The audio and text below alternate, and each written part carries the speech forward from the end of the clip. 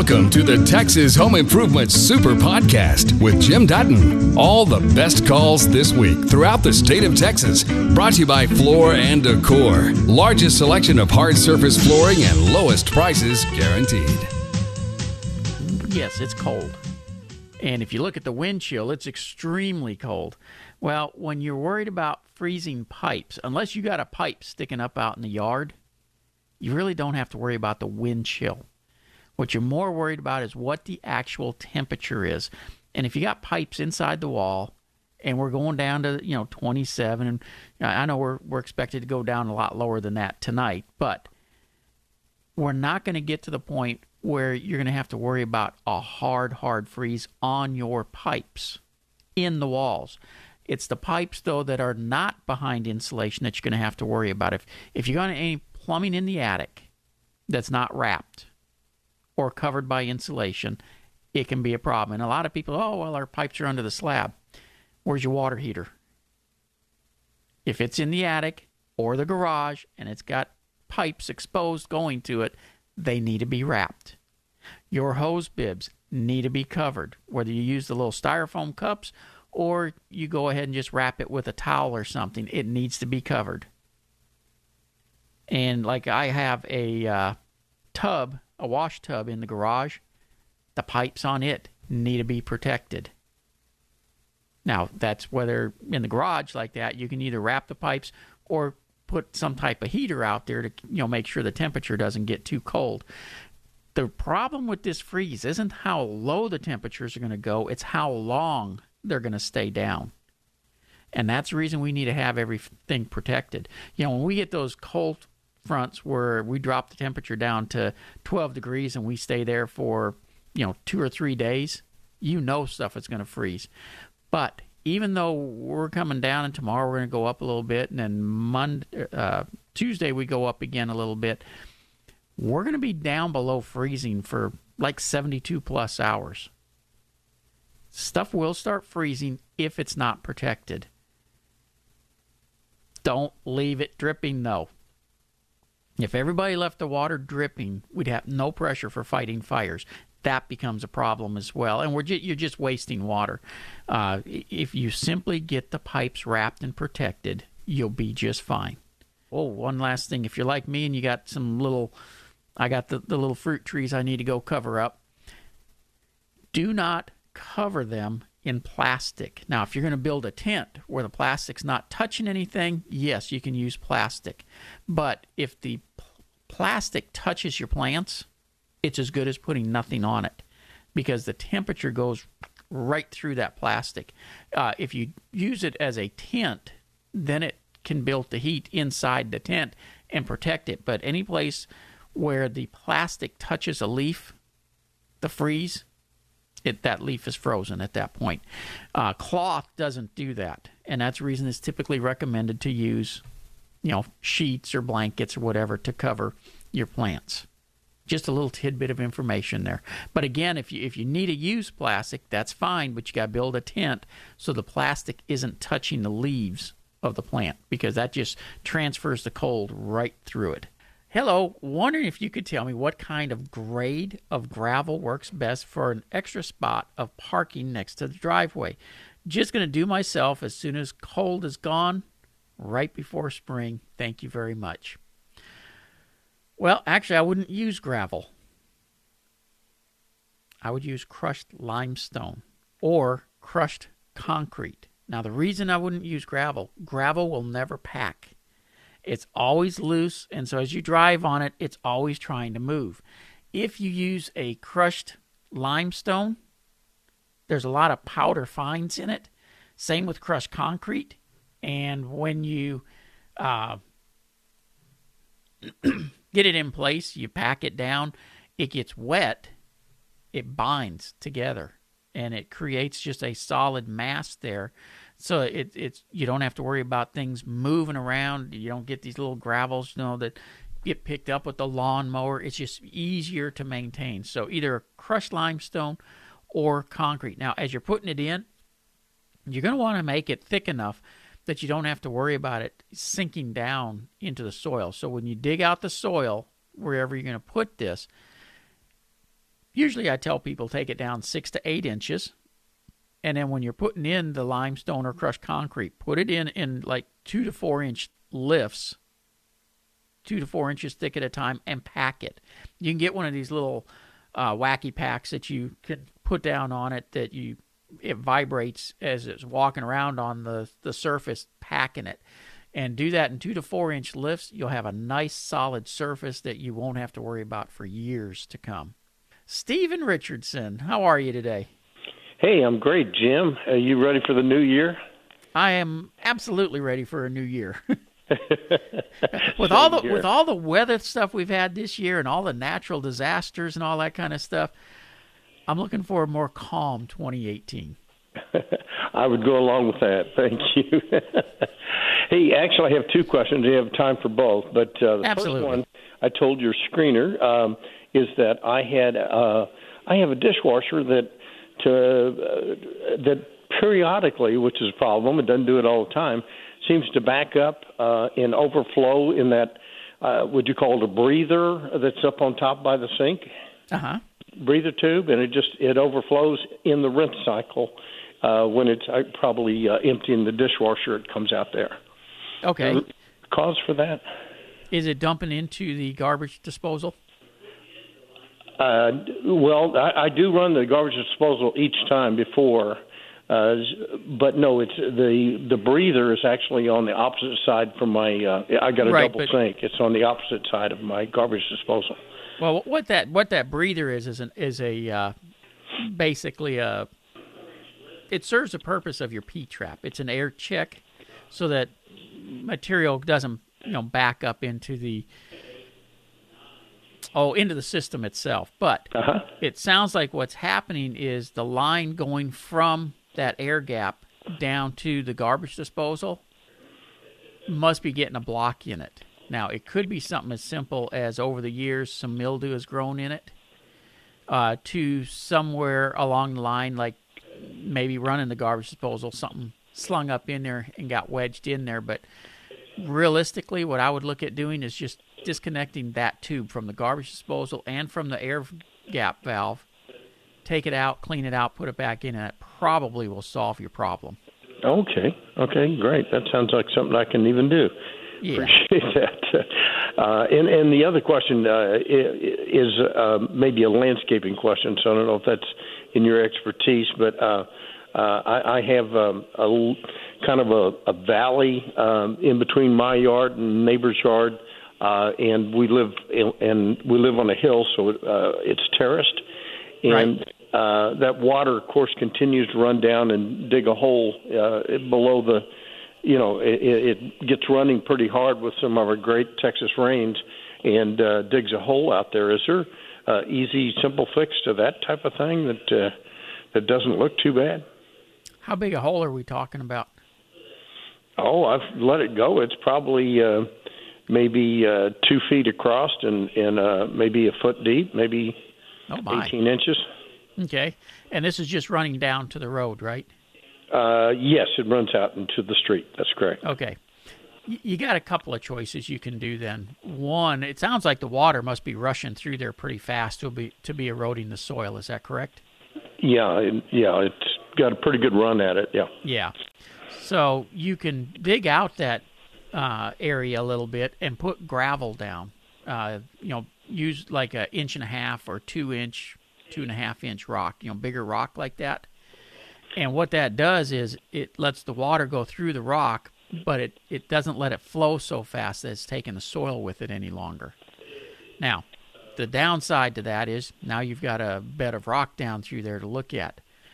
They make also a concrete mat, and basically it kind of looks like they use an egg carton to pour concrete. They've got lead wires going from one cube to the next. And so it's a flexible mat that you can dig down where you need it, lay this mat down. Well, grass will grow up through the open sections and eventually bury it, but the water can still run over it without taking the soil out. Okay. All right, that sounds good. I appreciate it very much, Jim. You bet, Steve, and you have a Happy New Year. And same to you, sir.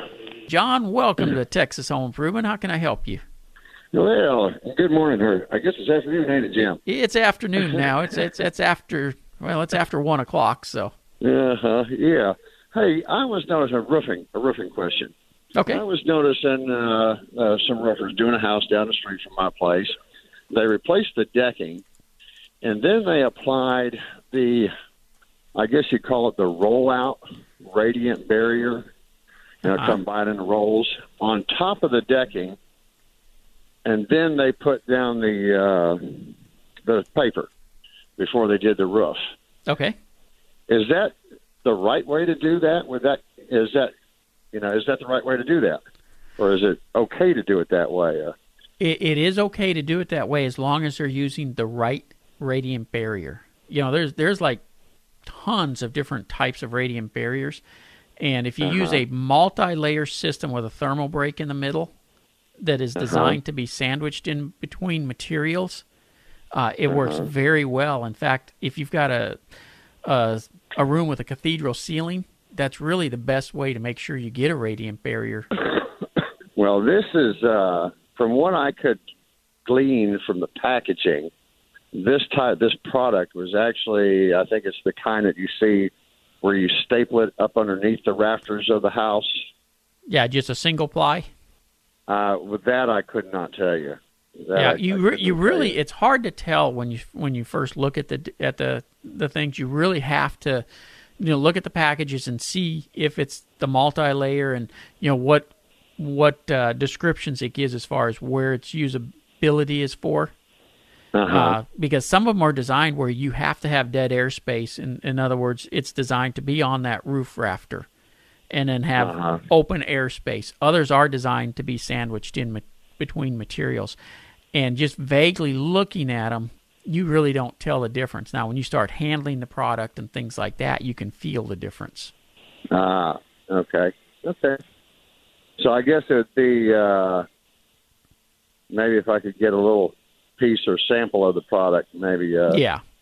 What you'll find is if it's the single ply, it's almost like a Mylar. It's very thin and flimsy.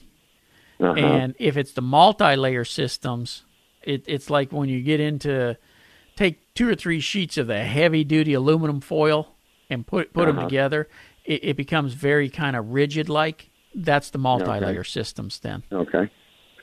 All right. Thanks a lot, Jim. You bet, John. Have a happy New Year. Hey, you too. Let's head out to Paris, Texas. I'm assuming this is Paris, Texas. Chet, how are you? I'm doing just fine, Jim. Hey, I live in a 1960 small 24 by 48 wood frame house, and it's time to replace some boards on the front of it where it faces the west. When you talk about radiant barrier, is that just for the roof, or is there something that I could put when I replace? I want to take all the boards off, put in some new insulation, and I was wondering about the radiant barrier. Absolutely, you can put radiant barriers on the walls behind that way. Those multi-layer systems I was just talking about.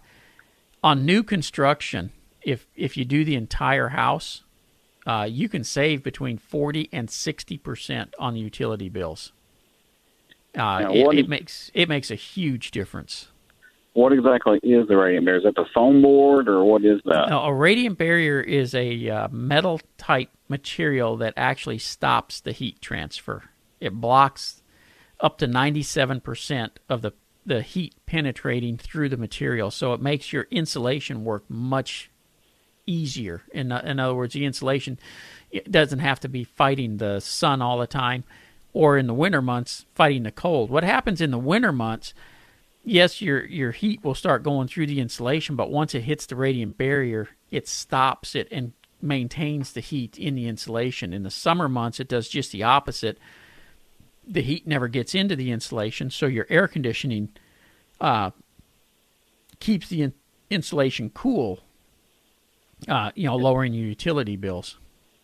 Is that something I can go to the lumberyard and ask for, or how can I do it myself? So I'm trying to say. Oh, absolutely. Radiant barriers is a great do-it-yourself project. Some of the lumberyards do carry it. You can call DFW Radiant Barrier and Insulation, and they're more than happy to ship it to you as well. Okay. And as far as I live on an old farm road, and in the house is a lot of noise. I know replacing the windows will help, but is there a better insulation for soundproofing? Spray foam insulation is the best for soundproofing. Okay. All right. Thank you, Jim. Happy New Year. Happy New Year to you as well. Take All right, care. thanks. Jack, how are you today? I'm fantastic. How are you? I'm doing wonderful. Quick question. We had a flood in our townhouses, and some of the people are saying the firewall between the townhomes don't have to come out, and others say it does. And I need confirmation with you. It depends on what material it was built out of. It's a type of sheetrock. It's soft, but it's about an inch thick. Okay. If it's a sheetrock material, if the other sheetrock in the units got ruined to where they have to come out, so does the firewall. Okay. All right. Even though you paint it with bleach and anti-mold and all that. And well, that's why I say if it really all depends on the other sheetrock if it came out. But the thing you have to remember, there may be insulation behind that as well. Normally, there's not between the firewalls, but you don't know. There's no insulation. I've drilled through it, and there's like two pieces of special sheetrock put together. Right. Yeah, it's normally 5/8 sheetrock that's layered. And let me ask you a couple quick questions. You say you drilled through it. How much water was in the structure? We got up to 2.5 feet. Okay. And is the sheetrock soft, or did it stay firm? Well, it doesn't matter where. Even way above the water line, it's still soft. It's got to come out. Okay. Alrighty. Yeah, once it's soft, it's done. Okay. All right. All right. Understood. Sorry about that, Jack. Appreciate it. You bet. Yep. Bye-bye. Okay. Bye-bye.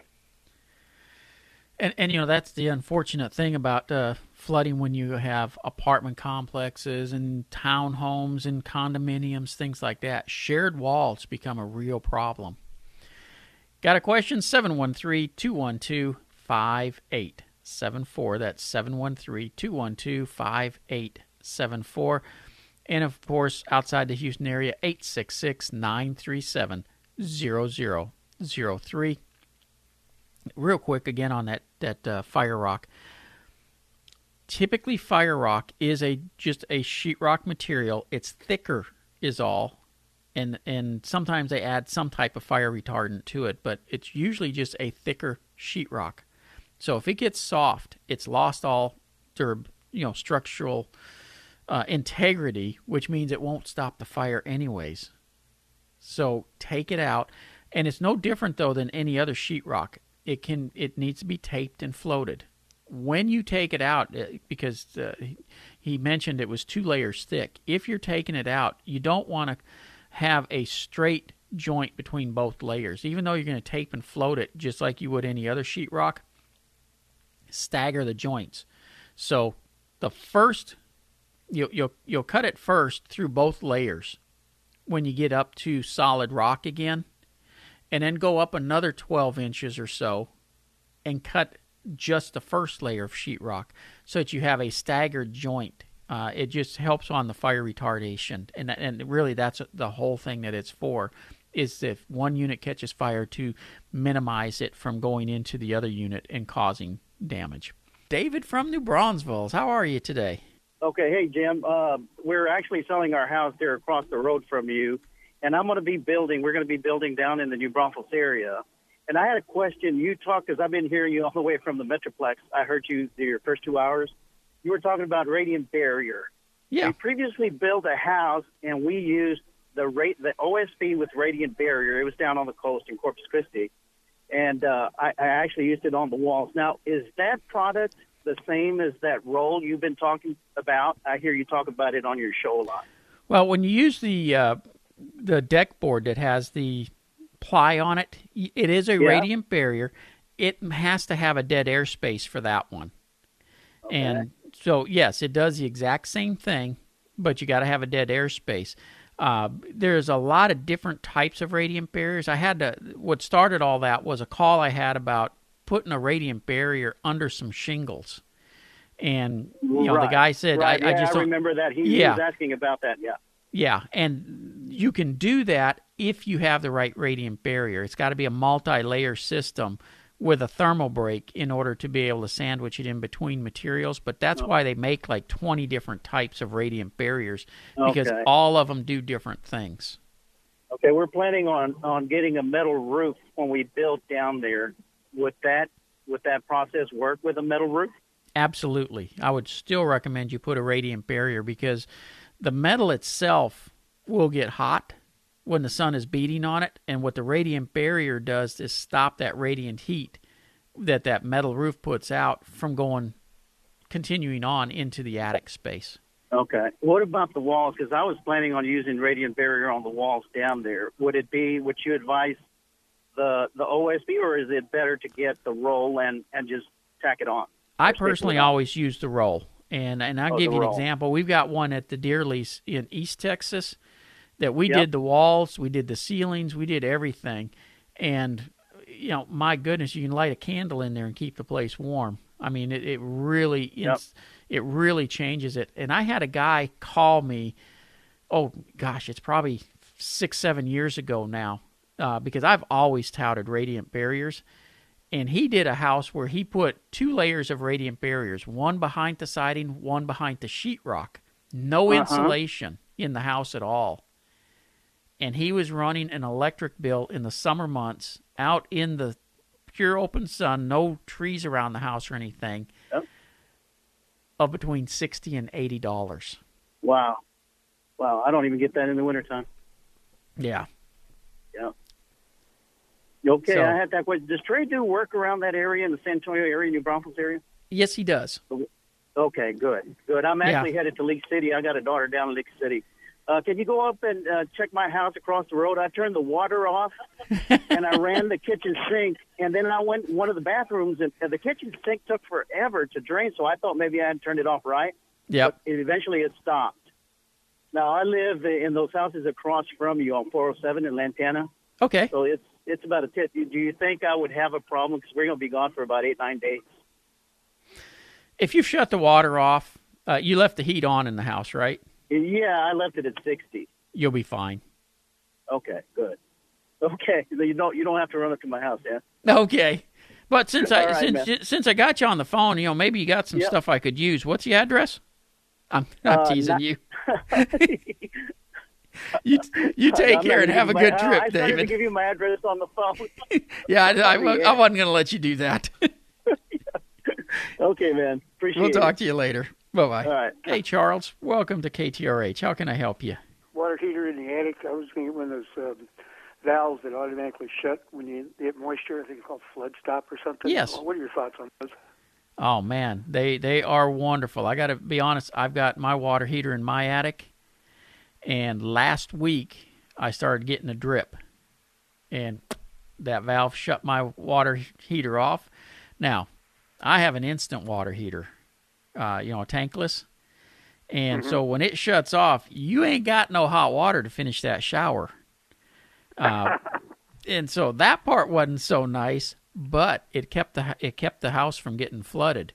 What had happened on mine was just an O-ring had gone bad, and it started dripping, and just that little drip put enough moisture in there to cut it off. I recommend, if you got a water heater in an attic, make sure you got a pan under it and got that moisture sensor in that pan, so the minute that thing starts to drip, it cuts off, because that pan's only going to hold so much water if that water heater breaks. In your experience with the water heaters, they kind of like start dripping, and they don't catastrophically fail. They just kind of drip.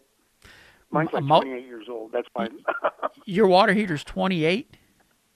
Yeah, I've got, Wow. got water softener. It's not hot water, but I got a hot water. I got a water softener. I think that's what keeps it going. They can catastrophically break, but usually they'll start getting a drip somewhere first before they catastrophically break. The problem is, though, when you're using a tank-type water heater, like I say, you got a 40-gallon tank-type water heater, it starts leaking, and it may be a week before it breaks, or it can be a month, it can be an hour, but the problem is when it does break, that's 40 gallons that comes out pretty darn quick. Mm-hmm. Well, hope it's money. I hope it's money I've wasted. Yeah. That's one of those things you hope you never have to use. Yep. Well, thank you very much. You're welcome. Have a happy New Year, Charles. Bye-bye. Bye. Yeah, if you're installing a new water heater, a lot of municipalities now are requiring those with the installation of a new water heater. So I recommend it on all water heater installs. Due West Plumbing, when we put one in, we normally try to put one of those on with it because it's just a great safety tool. Kevin, welcome to KTRH. Hi, thanks for taking my call. My pleasure. Piggybacking on what the previous caller was talking about, I just recently bought a house that had flooded in Hurricane Harvey. It's completely gutted. I was told that it had 9 feet of water in it during the flood. And it's a waterfront lot. And so a couple of questions I have. You know, one of the ideas that I had is to be able to either use the first floor that's actually there, it's a single-story house anyway, and build on top of it. Or if that's not feasible, just to raise it to the ground and just build on the slab that's already there, sort of like a beach house. What's your thoughts on that? Is that crazy, nutty, or possible? Not at all. No, not at all nuts. Now, if you're going to build on what's there, you're probably going to have to reinforce what's there. Okay. Obviously, you got to take the roof off and go up with the second floor and build a new roof and all that stuff. And truthfully, by the time you do all that, you'd be probably better off to knock it off the slab, build block walls on the bottom, and then put your structure up on top. Okay. And then you don't have to worry about the wood walls getting wet any longer when it does flood. Because if you got 9 feet in the house, it obviously is going to flood again. Yeah, probably so. And this is the third time it's flooded since 1994, I was told. But, of course, this was the worst, absolute worst flooding.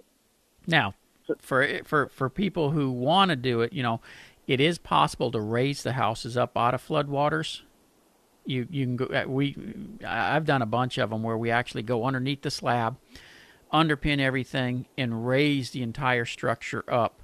Including the slab? Just raise the whole slab up? Yep.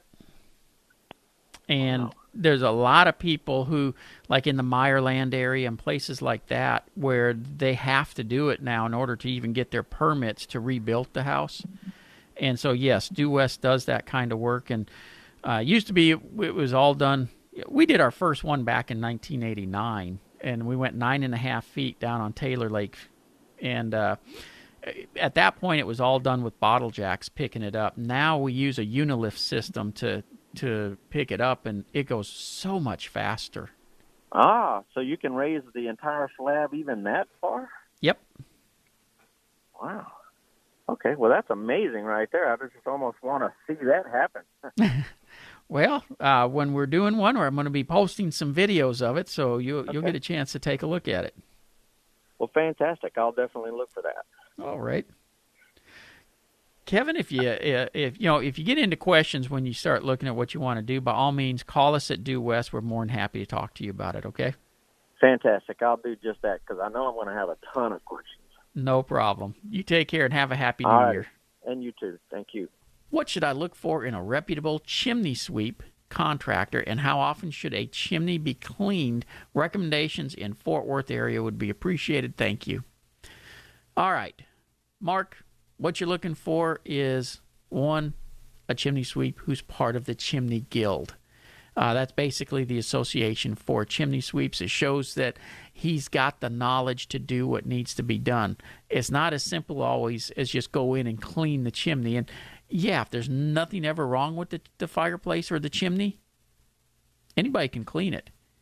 But you need somebody who's got the knowledge to be able to look down the fireplace, or down the chimney rather, and see if there's any flaws in there that need to be addressed. Because the last thing you need is flames going out through an open joint or something.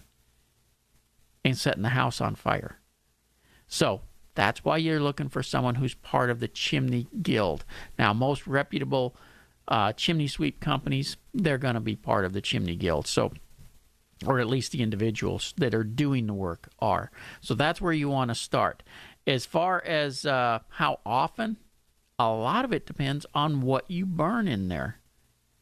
You know, people don't realize that, but if you're burning oak, a good hardwood like oak, it doesn't have to be cleaned as often as if you're burning trash trees. In other countries, they burn a lot of pine and things like that, and you got to clean after that on a regular basis. I have relatives in Germany who they use wood burning to heat the house, do a lot of their cooking, things like that. And they have their fireplace chimneys, or not just the fireplace chimneys, the chimneys themselves, whether it's for the stove or for the heat, cleaned every 3 months because they use a lot of pine. When you're burning a lot of oak, you really don't have to do it all that often. Anywhere from 2 to 4 cords of wood, which is a lot of wood. I really enjoy your show. Here's my problem. 18-inch floor tiles in our kitchen started making loud popping sound and several detached from the foundation. I see no sign of water damage. Doors are not deformed. Walls, concrete under tiles, and concrete floor in the garage nearby are not cracked, i.e. there is no indication of foundation problems. I removed one piece of tile and noticed a very thin 1/8-inch layer of thinset. It seems that some contractor took a shortcut. Affected area is located in the middle of the house between kitchen island and cooktop. Is it possible that it's related to temperature fluctuation? Tiles were installed in 1998 and has never been flooded. Best regards, Merrick. Well, Merrick, I don't think it's an installation problem. We're talking 20 years ago the floor was installed. That's gone way beyond being an installation problem. You actually hit it on the head when you brought up the temperature fluctuations. The thing you have to remember, concrete expands and contracts with temperature changes. So does tile. And right now when we get, like earlier in the week, it didn't come so fast, but 2 weeks ago it did. We had a 30-degree drop in one day. And anytime you have rapid temperature changes like that, the concrete is going to expand and contract at a different rate than the tile because the tile is actually being protected by air conditioning and heating versus the concrete that is not. And the concrete is actually exposed outside to the temperatures. So it tends to move at a different rate than the tile, and it'll break that thin set loose. And think about the name of it, thin set. An 1/8 inch of it, that's not unusual. That's all it's supposed to have is just a little layer there to basically glue the tile down. I really think all you ended up with was what happens from the temperature changes. Now, normally what happens when the temperature changes is the tile pops and forms a little pup tent. It literally stands up about 2 to 3 inches, and people just freak out. I get all kinds of calls every time we get really rapid moving cold fronts, and I think that's what you're dealing with. So as far as to cure, it's basically you have to reattach the floor. Now, they do make some mats that you can put down that give it some elasticity, gives you a little bit of give between the concrete and the tile, and that absorbs that minor movement without allowing the tile to pop up. Most contractors don't put it in because it costs extra money, and they're too lazy to offer it to you when they're selling you the tile because they think everybody's always just looking at the absolute cheapest way to get the job done, and that would cost more money. Instead of thinking that, okay, what's going to make this job last the most and make it in an option. And I wish more contractors would get into making some of these things options. And I think over time they may, but that day isn't here yet. I had kind of an interesting email. If I get a 6-inch foundation for a metal building, what is the correct way to form the 2-inch recess around the edge? Well, if you're putting up a metal building as a storage shed, I mean, you got two ways of doing this. One, you just use a 2x2 or a 2x4, depending on how wide of edge you need, and you put it into the form, and that recesses down around the edge of the concrete. And when you pour the concrete, you make sure you vibrate it to fill in underneath it well. The other, you just have the sheet metal siding hang down over the edge of the concrete. Either way, you get in the wall down below the floor inside. Now, I will tell you, typically, you're not doing this with 6-inch concrete, though. You're doing it with concrete that's got a beam around the perimeter, 4-inch concrete going across, and depending on the size of the building, you may have cross beams as well.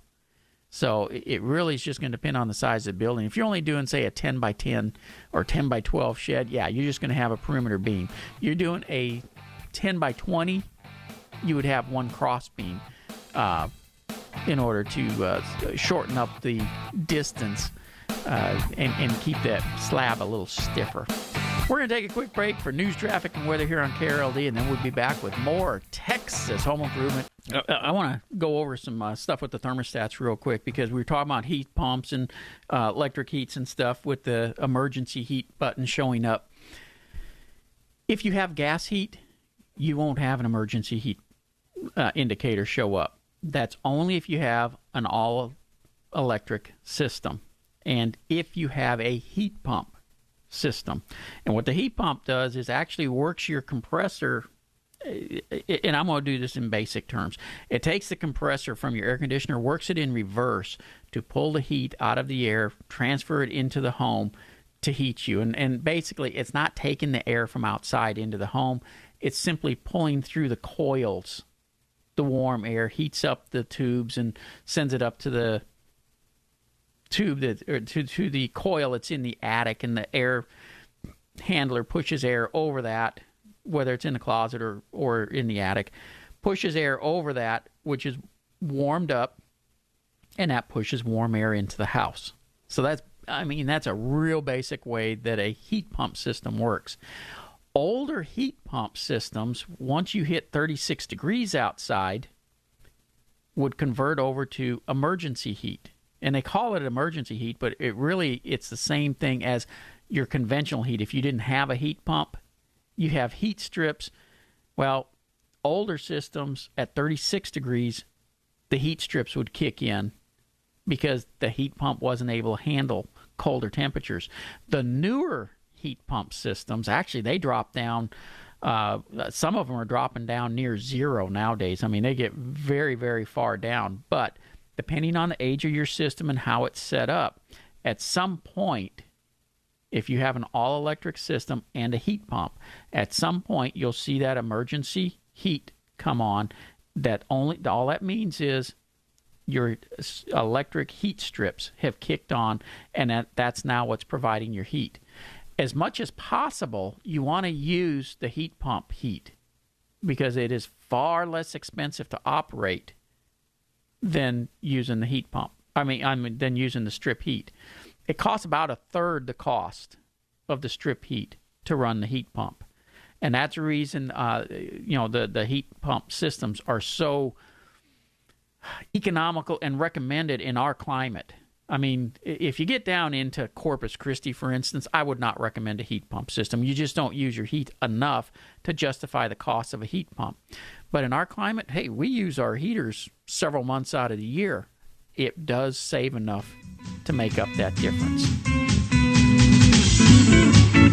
You've just heard the best calls and questions from Texas Home Improvement. For more information about our show, go to thipro.com.